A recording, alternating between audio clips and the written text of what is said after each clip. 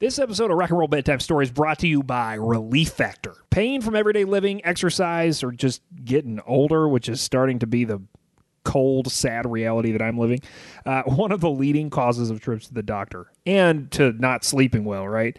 It interferes with you just doing daily stuff, and it can keep you from spending time with the people you like, let alone the people you love. If you have everyday pain, it stands to reason you need something you can feel comfortable with taking every day, and that's why doctors have invented 100% drug-free Relief Factor. Now, tens of thousands of people using Relief Factor every day to become mostly or completely pain-free, drug-free. 100% drug-free Relief Factor, featuring 4 key ingredients that each work on a different metabolic pathway to support your body's natural healing processes. Now, if you want to try it, we can make it a little easier for you. 3-week quick start, retail price $70. It's now just $19.95. Head to the link in our show notes and find out more and start your journey to a better health and less pain today with Relief Factor. Now on to the show. Hey, you awake? Yeah. I just want you to know I hate you. So's my dad. Please go away. Let me sleep for the love of God. Why don't you tell me a story? How do you sleep at night? I don't want to hang out with a bunch of wannabe corporate sellouts. Rock and Roll Bedtime Stories. What's up? We're here to talk about rumor and innuendo about your favorite bands and songs. Figure out if it's real or not. My name is Brian, and the crazy guy, that's Murdoch. Getting out and seeing real people and having that real human experience that we didn't have for a while, that was pretty messed up. Like, it's kind of there, but I'm sure, like, knowing us, like, the aliens are going to come by and they're like, ha-ha, we gave you the virus. This is how I know that you were really cooped up. You're going camping, which is not a thing that a Murdoch or a Brian does. We don't typically go camping in the true sense of the word. You're more of a glamper. I'm more of a let's stay in a hoteler, and you're going camping. So that with other people, which means you definitely have been starved for that human interaction. I was going to say affection, but hopefully you're not starving for affection.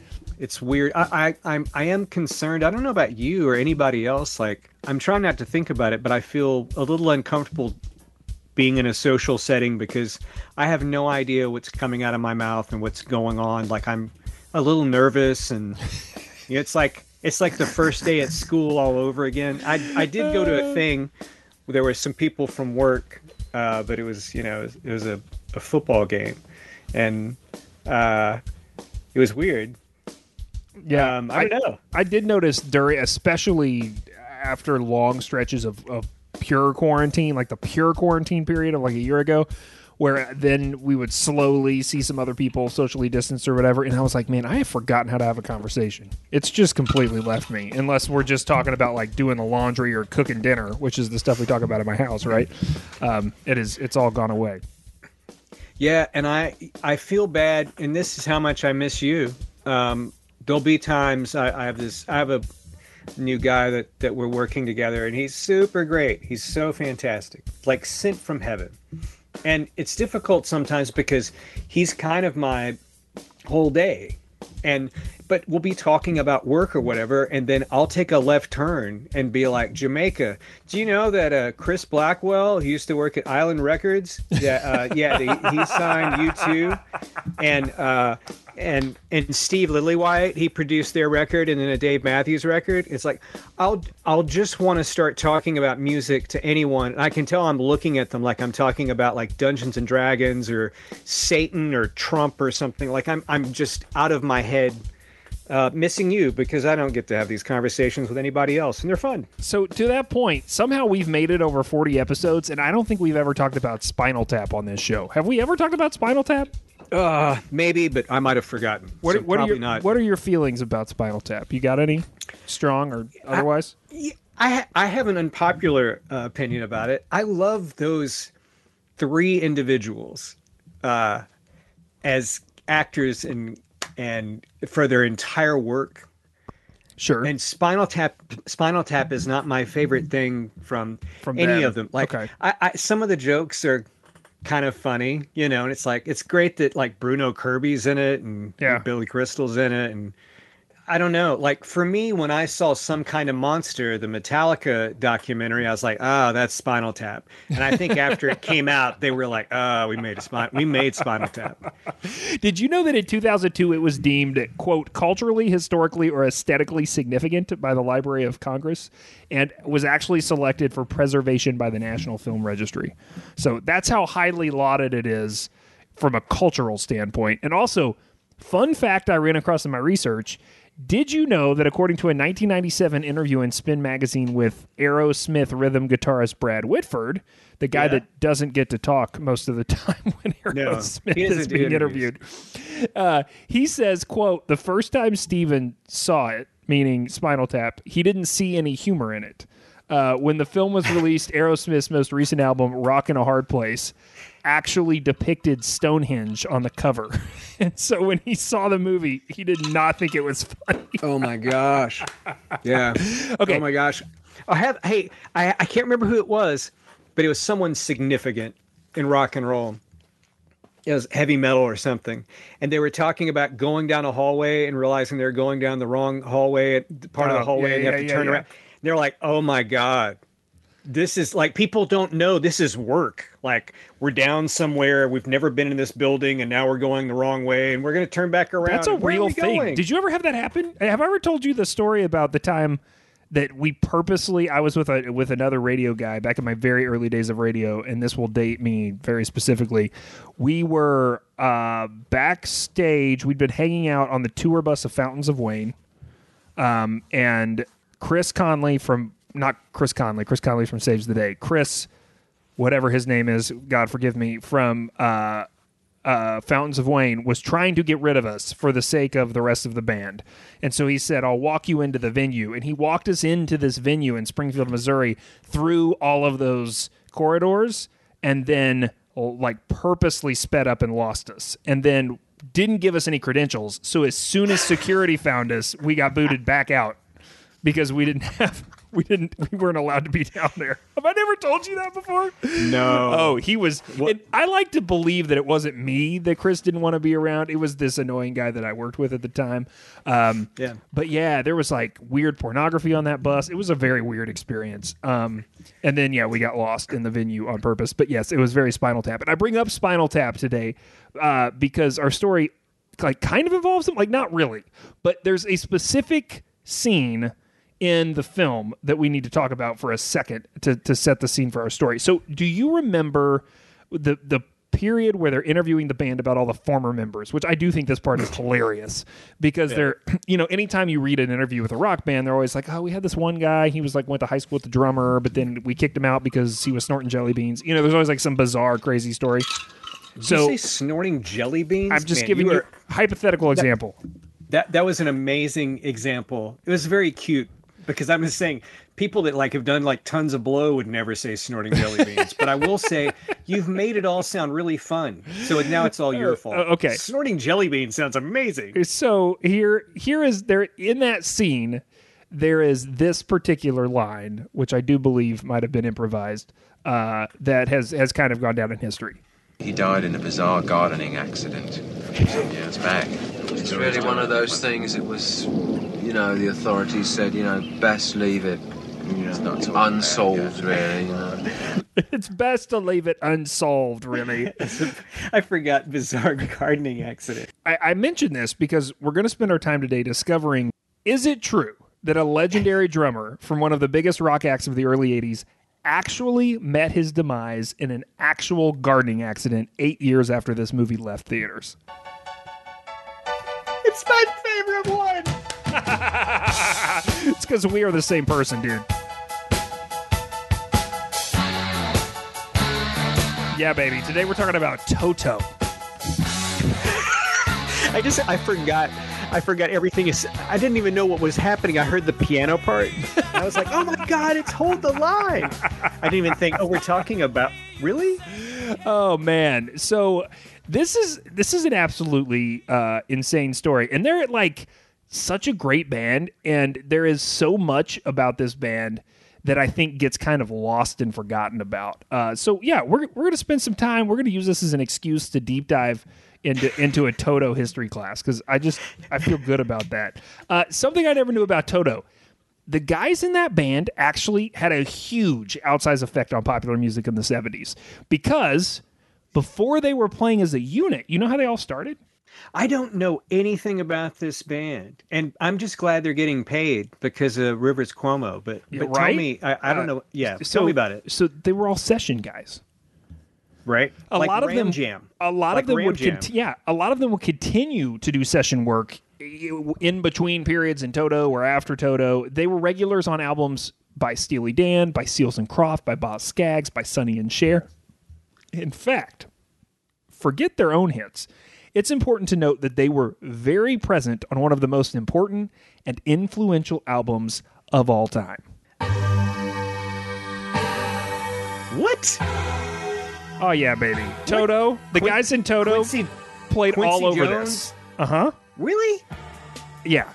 That's right there. Jeff Porcaro playing drums. No way. I just thought that was somebody with an awesome sample. So he plays on the song that Eddie Van Halen's on. Yes. So he's the drummer while Eddie Van Halen plays guitar. Oh my gosh, he got paid. Oh, yeah. Other members of Toto made big contributions to Thriller. One of them even, and not Jeff Porcaro, but another guy in Toto actually wrote Human Nature. That's my favorite, too. Dude, I know. We me too. I was going to say, which is my favorite song on Thriller. Yeah. Still, he's a monster maybe, but it's like, Mama say, Mama sa, Mama kusa, Mama sa. The fun parts of that record are joyous. But I love Human Nature. But back to Jeff Porcaro, who was playing drums on Beat It. That's who we're going to spend most of our time talking about today. Do you know anything about him? Oh my God. This is so exciting. I forgot. I can't wait to go listen to Toto after this. I know nothing about him, and I can't believe we're going down the gardening accident thing. I don't want to know. I want it to be a surprise like everybody else. It turns out that Jeff Porcaro, one of the most recorded drummers in rock history. He was in Toto, sure. But he also continued through the whole time to be a sought-after session guy. He was on Beat It. He was on other big MJ tunes. But the list of albums he played in, Mark, it is so large that I literally ended up editing it down to only the ones that I feel like I can't not mention. And I'm leaving out tons, okay? So here's a quick list. I'm going to see, we're going to play a game. I'm going to see if I can do this all in one breath. So if you're drinking something fun tonight, you every time I have to stop and breathe during this, you have to take a shot. Ready?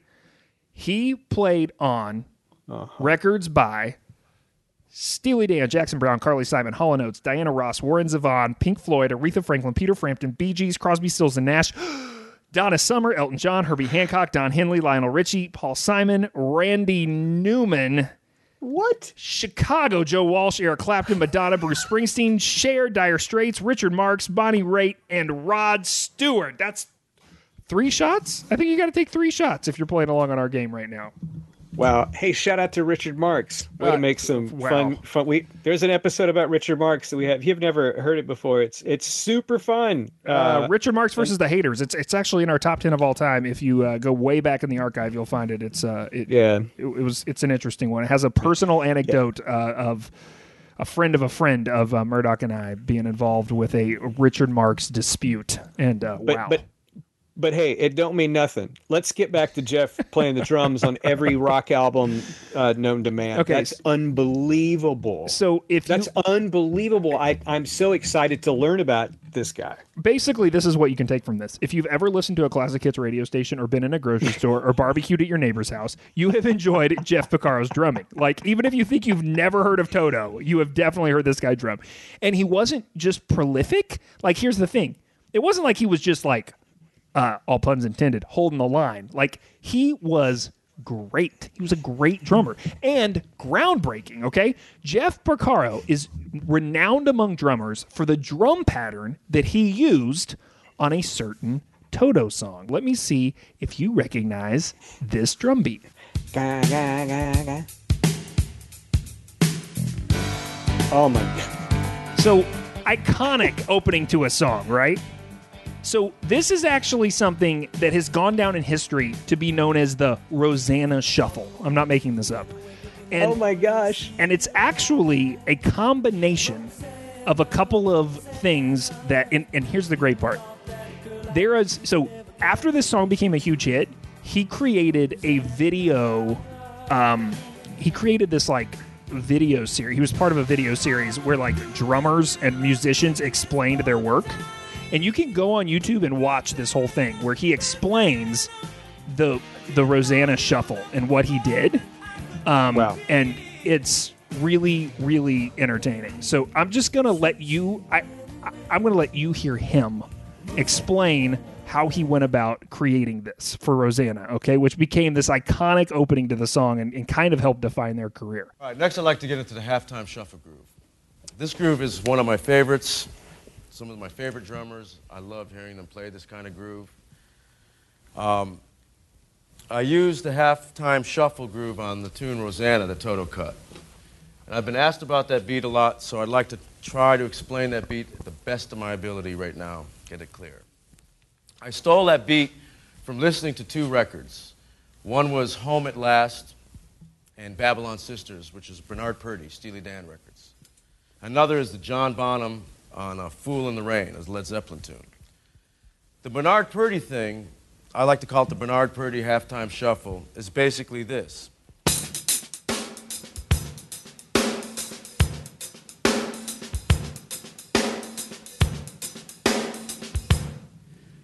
The John Bonham beat that I copied from Fool in the Rain was something like this.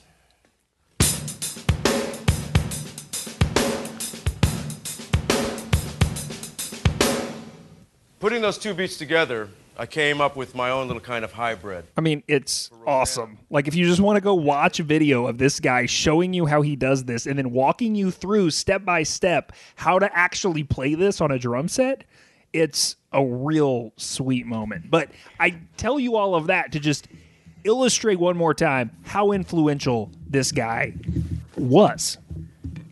Oh, and hey, listen, how amazing is it that a drummer tells you that, okay, so there's this drum beat, and I copied it from these two songs. Well, these are the two songs that did it. And he's like, okay, and this is how I did it. And there's a creative license there when you're playing percussion in a rock band. The drummer, right? Right. But with the guitar licks you steal, kind of. Right. There's only so many chords, so we kind of run out of them at this point. Right. But the other thing is that think about those two, like, what a brilliant equation to make that song.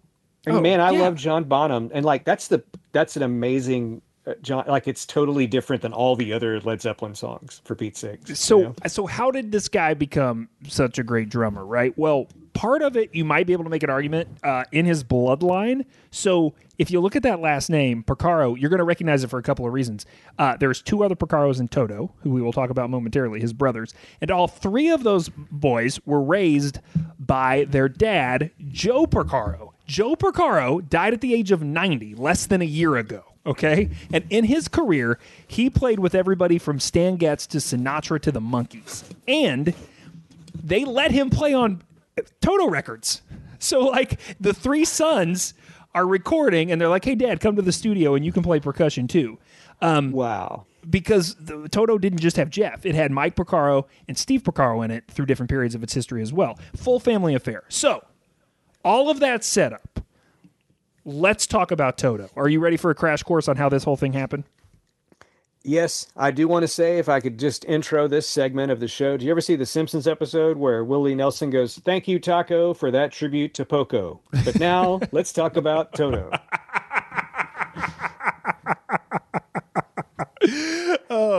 Oh man. Okay, so here we go. Toto. It's not ready for that. Jeff's playing studio sessions in the 70s, and he keeps showing up at the same studios as other industry kid named David Paich. And he's the son of Marty Paich, okay? Marty Paich played with Stan Kenton, Ella Fitzgerald, Buddy Rich, real jazz royalty stuff, okay? And these two kids who both had jazz drummer dads, had gone to high school together. And they'd had a band then. But now, as they're getting established in the industry and they're ending up in the same sessions together, they start talking about working together. They're like, kind of on our side business, right? Maybe we could start something on our own. So they call another buddy from high school named Steve Lukather and Jeff's brother Steve. And then they start putting together this act. And once the band comes together, David Page begins composing what's going to end up becoming the first Toto record, named Toto. According to popular myth, at the first recording session, in order to distinguish their demo tapes from all the other demo tapes that were in the studio, because they were like using borrowed time, Jeff Porcaro wrote the word Toto on them. In the early 80s, the band members started telling the press that they were actually named after Toto from Wizard of Oz. So it's a little unclear, but it's thought that that was kind of a line they picked up in interviews, but actually it was just that after the completion of the first album, the band and the record didn't have a name. And so the session guys, they run through a thing and they're like, we haven't figured out what we called ourselves. Just right. Put it up so no one takes the tape. That's crazy. That's crazy. So David Hungate, after viewing the name on the demo tapes, explains to the group that the Latin words in toto translate to all-encompassing. And because the band members played on so many records and in so many genres, they adopted the name Toto as their own, which sounds like really hot BS to me, but I'm willing to accept it.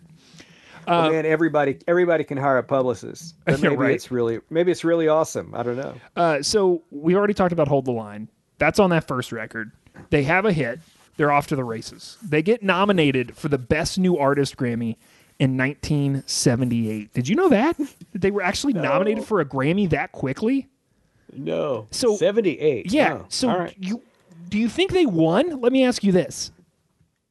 No, because their career continued. Right. Guess who they lost to? They lost to a group called Taste of Honey with a song called Boogie Oogie Oogie. Oh, yeah. I know that song. Yeah. That's New Artist 1978 hits. Now, here's the crazy thing. Taste of Honey wins this, and guess who else loses? There's more than two people in that category. Also on the loser list to A Taste of Honey, Elvis Costello and the Cars. and the Cars are in the Rock and Roll Hall of Fame, right? I mean, maybe A Taste of Honey is like in the disco discount Hall of Fame. I mean, I don't know. I blame a disco hangover of sorts. I mean, it's still the 70s. And to your point, maybe there's a curse to winning Best New Artist. You don't always want that to happen in your career. Yeah, I think Milli Vanilli is like the most famous. Hey, it's Brian Button in just to remind you that today's show is brought to you by Relief Factor. Doctors have invented 100% drug-free Relief Factor. Tens of thousands of customers using it every day to become mostly or completely pain-free. 100% drug-free. That's Relief Factor for you. 4 key ingredients. They're working on different metabolic pathways. They're going to make you feel better. And you can get the Quick Start, which usually costs $70 for $19.95 if you use the link in our show notes. So go there now and then come back because we got a whole lot more to talk about right now on Rock and Roll Bedtime Stories. But yeah, so they lost, which means their career trajectory was awesome. It does okay. They put out a second album. They go on a big tour. They put out a third album, and it's actually a huge disappointment. But here's something really funny I learned in the research. It's a huge disappointment except for one country. One country. This album kills. Do you have any guesses as to what country this album might have really worked in? Australia. No, Japan.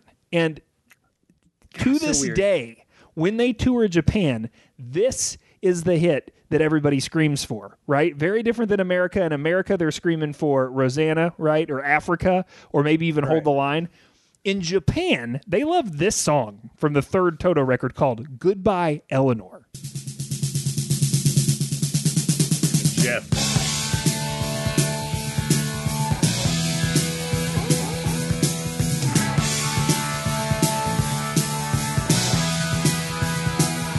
Good God.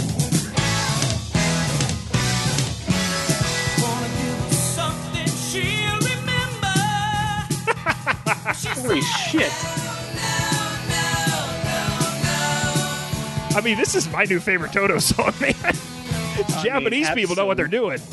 Absolutely.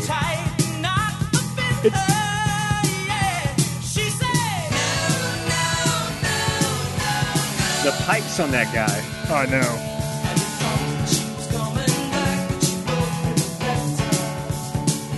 It's like Kiss and Kansas had a baby. I mean, it's just unbelievable. That is a freaking huge pop song. Like, oh my gosh. It's hilarious. That because the thing about the band is now, I mean, everybody that's getting this far, like listening to this conversation, like they've been lumped together like BTO. Like people don't know who the hell these bands are. Oh, you know? yeah, It's yeah.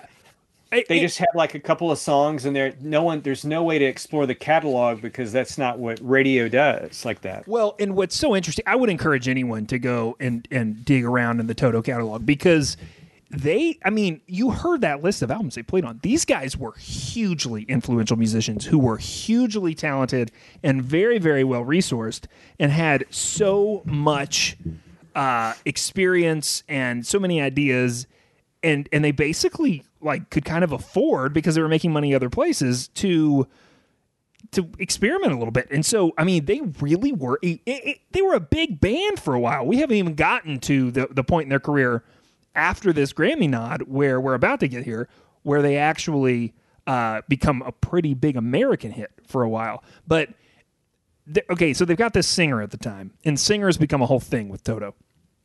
But their first singer is this guy named Bobby Kimball. And Bobby Kimball, like roughly right after this whole, Japanese stop where they get to play Goodbye Eleanor 4 times, Bobby Kimball sells cocaine to an undercover cop. That's not good. He's the singer in the band. And he gets tied up in court for like a while. And while this is all going on, the label is demanding performance for the 4th album. They're saying, nothing's been really, really solid and something we could trust since the first record. We've given you a couple more. We trust you. You're session guys. We know you've got talent, but when are we going to get the hits? So the heat is on. And what do they deliver? Murdoch, they deliver Toto 4. Oh, yeah. The one with that album, the red one. Yeah. Toto 4 is the album that features 3 singles that reach the top 10 on the Billboard Hot 100 chart. The one you might not know is I Won't Hold You Back. But the other 2, if you are a red-blooded American, you know Rosanna and you know Africa. Africa topped the charts in February 1983 and was a constant presence on radio around the world. But it was Rosanna that got the band that sweet redemption at the Grammy Awards. After being snubbed for Best New Artist back in '78, they go on to win 6 Grammy, not get nominated for, win 6 Grammy Awards, including Record of the Year for Rosanna, Album of the Year for Toto 4, and Producer of the Year. Wow.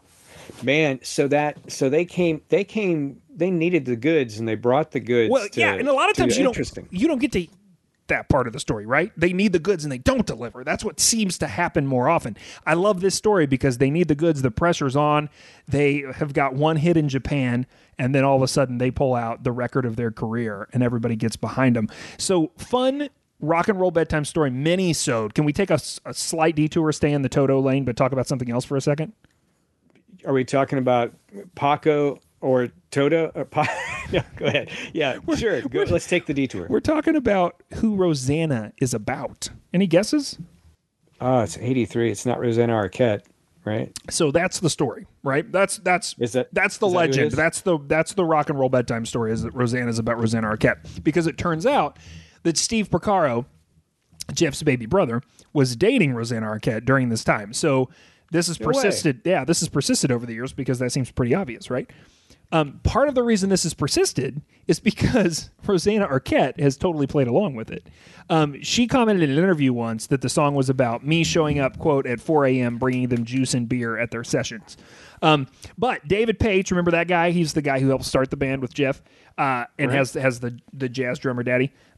He wrote the song, and he claims this is not about Rosanna Arquette. It's about a bunch of different girls he had relations with at another time. It's about other people. I mean, not at the different girls. I don't think it's awesome. I don't think it's the same time. But yeah, he said this is about other girls that I've known.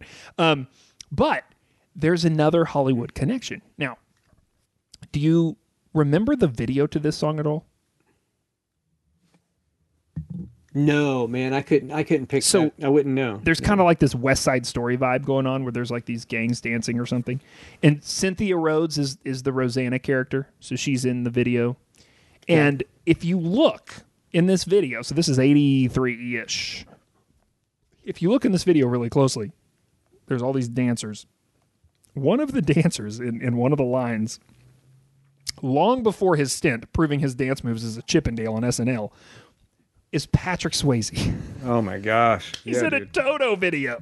Oh my gosh. I can't wait to go back and watch Swayze in the thing. So after this happens, this is where these dudes' britches get big, right? And they start playing on Michael Jackson records and doing all kinds of crazy stuff. Wow. The bass player leaves because he's like, this is becoming a full-time gig, man, and I've got a family and I don't know if I can handle it. And so this is where the third Porcaro brother joins. So Steve and Jeff invite their other brother and say, you come and play bass too. And then they make the soundtrack to Dune. That's right. God, how did I forget that? Like, that's not...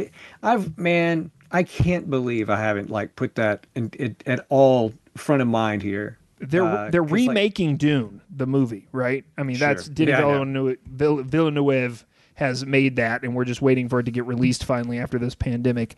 I can't imagine, as much as I would like for it to happen, that Toto will be soundtracking that. I don't think it's going to happen. No. What if it's like Rob Zombie? This is the main title from Dune by Toto. Wow.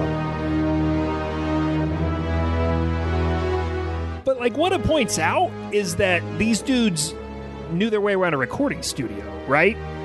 Like, and that's what I think is so fascinating to your point already about the fact that they've kind of become forgotten is that these guys were prolific and very well educated and put out the soundtrack to Dune, not very long after they put out Rosanna in Africa.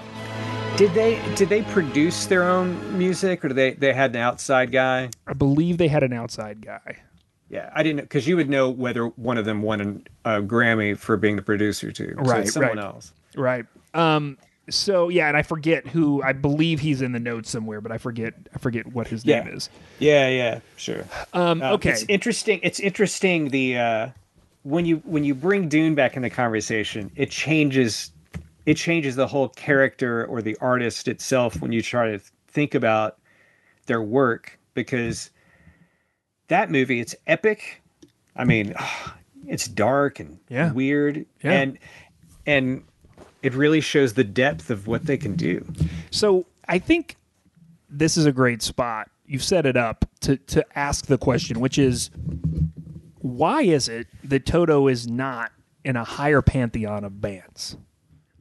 I mean, you already asked me that, right? You said, like, people kind of put him next to, who'd you say, BTO? And I mean, I kind of think of him next to Mr. Mister in bands like that, right? But Mr. for me is, it's just time, because it's just time period. Like, I think about Toto as classic rock, and then I think about Mr. is something I heard when I was like a younger kid. So it's like, well, listen, man, Richard Page is about to enter this story. So no way. I have a theory about why Toto is not in the higher pantheon of bands, and it all has to do with their lead singer troubles. There are very few bands that recover from lead singer troubles. There's been some really outstanding exceptions, but I think they're exceptions. You don't see it as the rule very often that a band survives that, right? There's AC/DC, there's Journey in a weird kind of, bifurcated way where they have this second part of their career with different singers.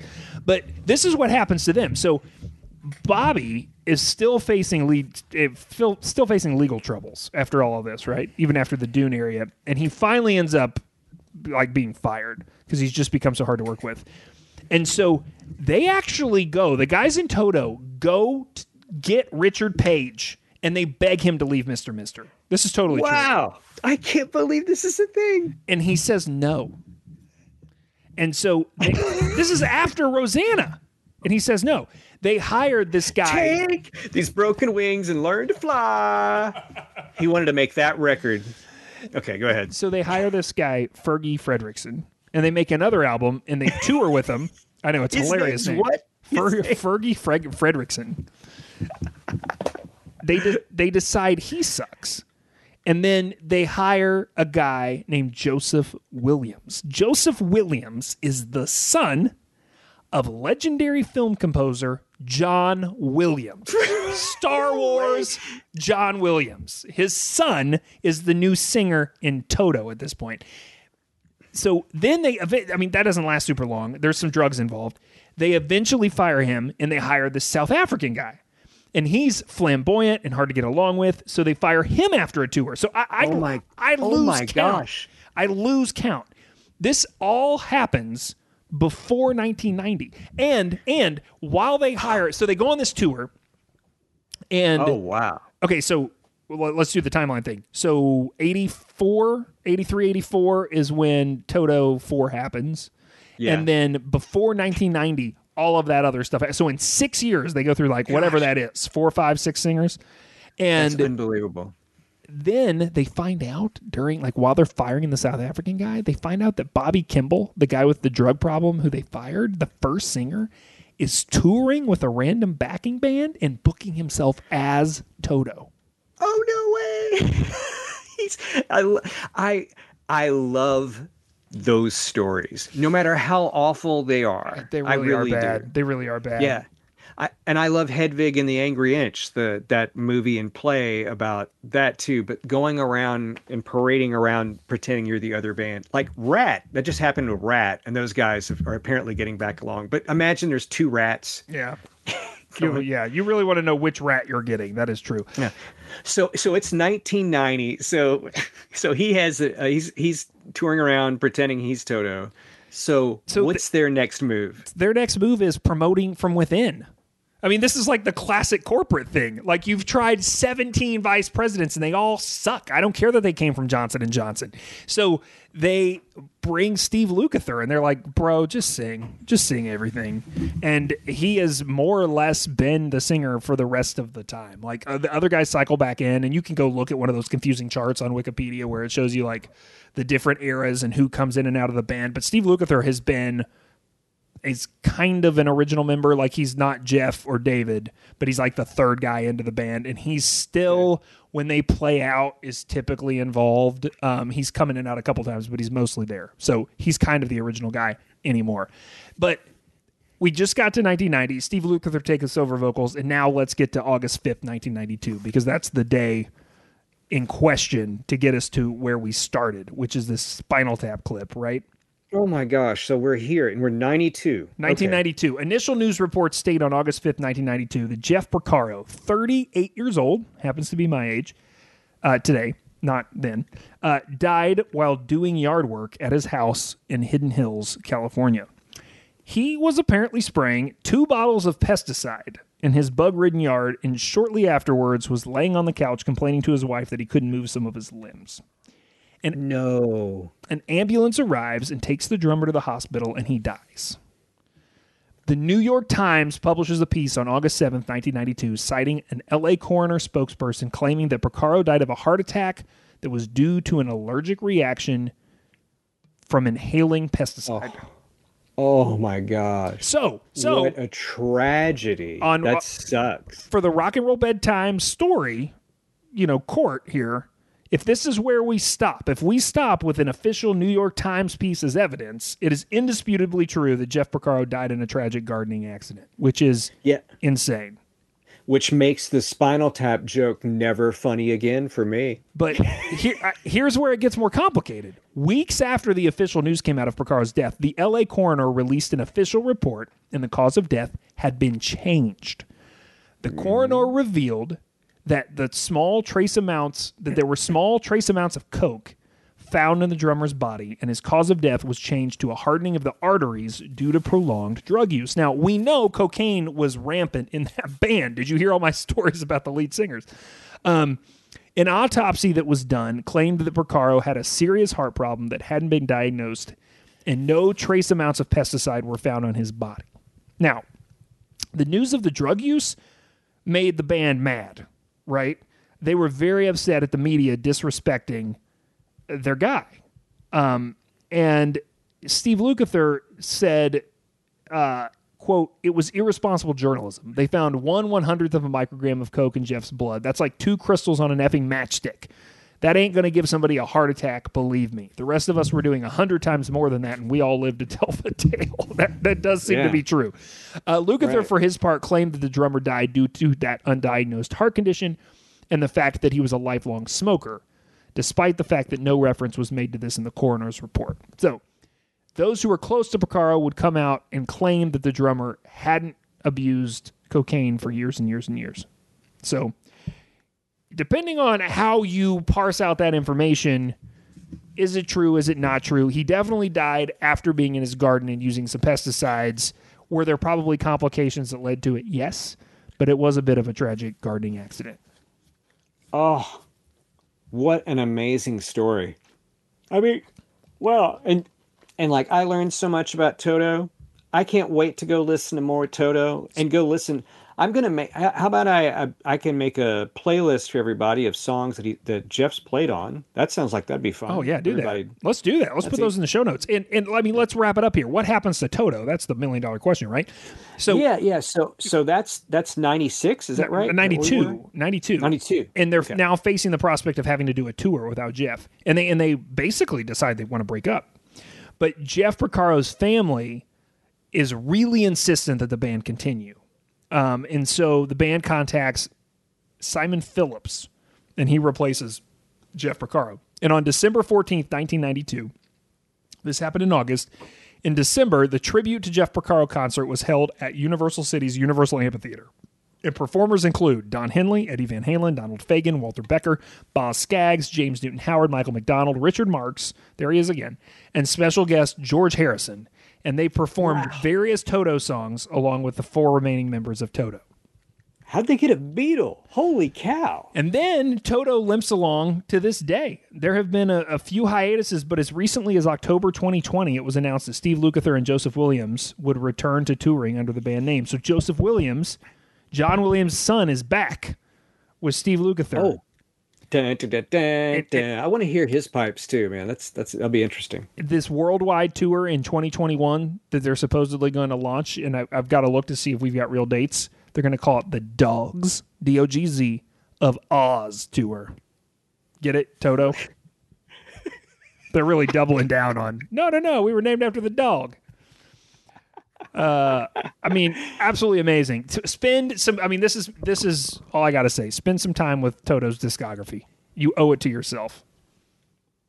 I can't believe that I'm going to now stay up late instead of going to bed on a frickin' Tuesday watching Toto videos. This show is about to be brought to you by positivegrid.com/spark, the Toto setting. The Toto setting. Okay, if you want to get involved in the show, if you've got a comment about Toto or your favorite Toto song, or if you want us to investigate a rock and roll rumor that you've heard, you can do that by sending an email to wearethestoryguys@gmail.com. We'd love to hear from you. Check out the website, wearethestoryguys.com. We're getting some things cleaned up and put up there, including video clips from some of the recent episodes if you want to see our ugly faces instead of just listen to us. I don't know why you'd want to do that, but you're welcome. You can do it. And in the meantime, until next time, what do they keep doing, Mark? Keep telling stories. Hold the line. Your love is always on time. Your love is always on time. Rock and Roll Bedtime Stories is a Story Guys production. The show is produced and edited by Brian Eichenberger. Get more stories, hear more podcasts, and book the guys for your conference or house party at wearethestoryguys.com. Copyright Boy Have We Got Stories Productions. All rights reserved.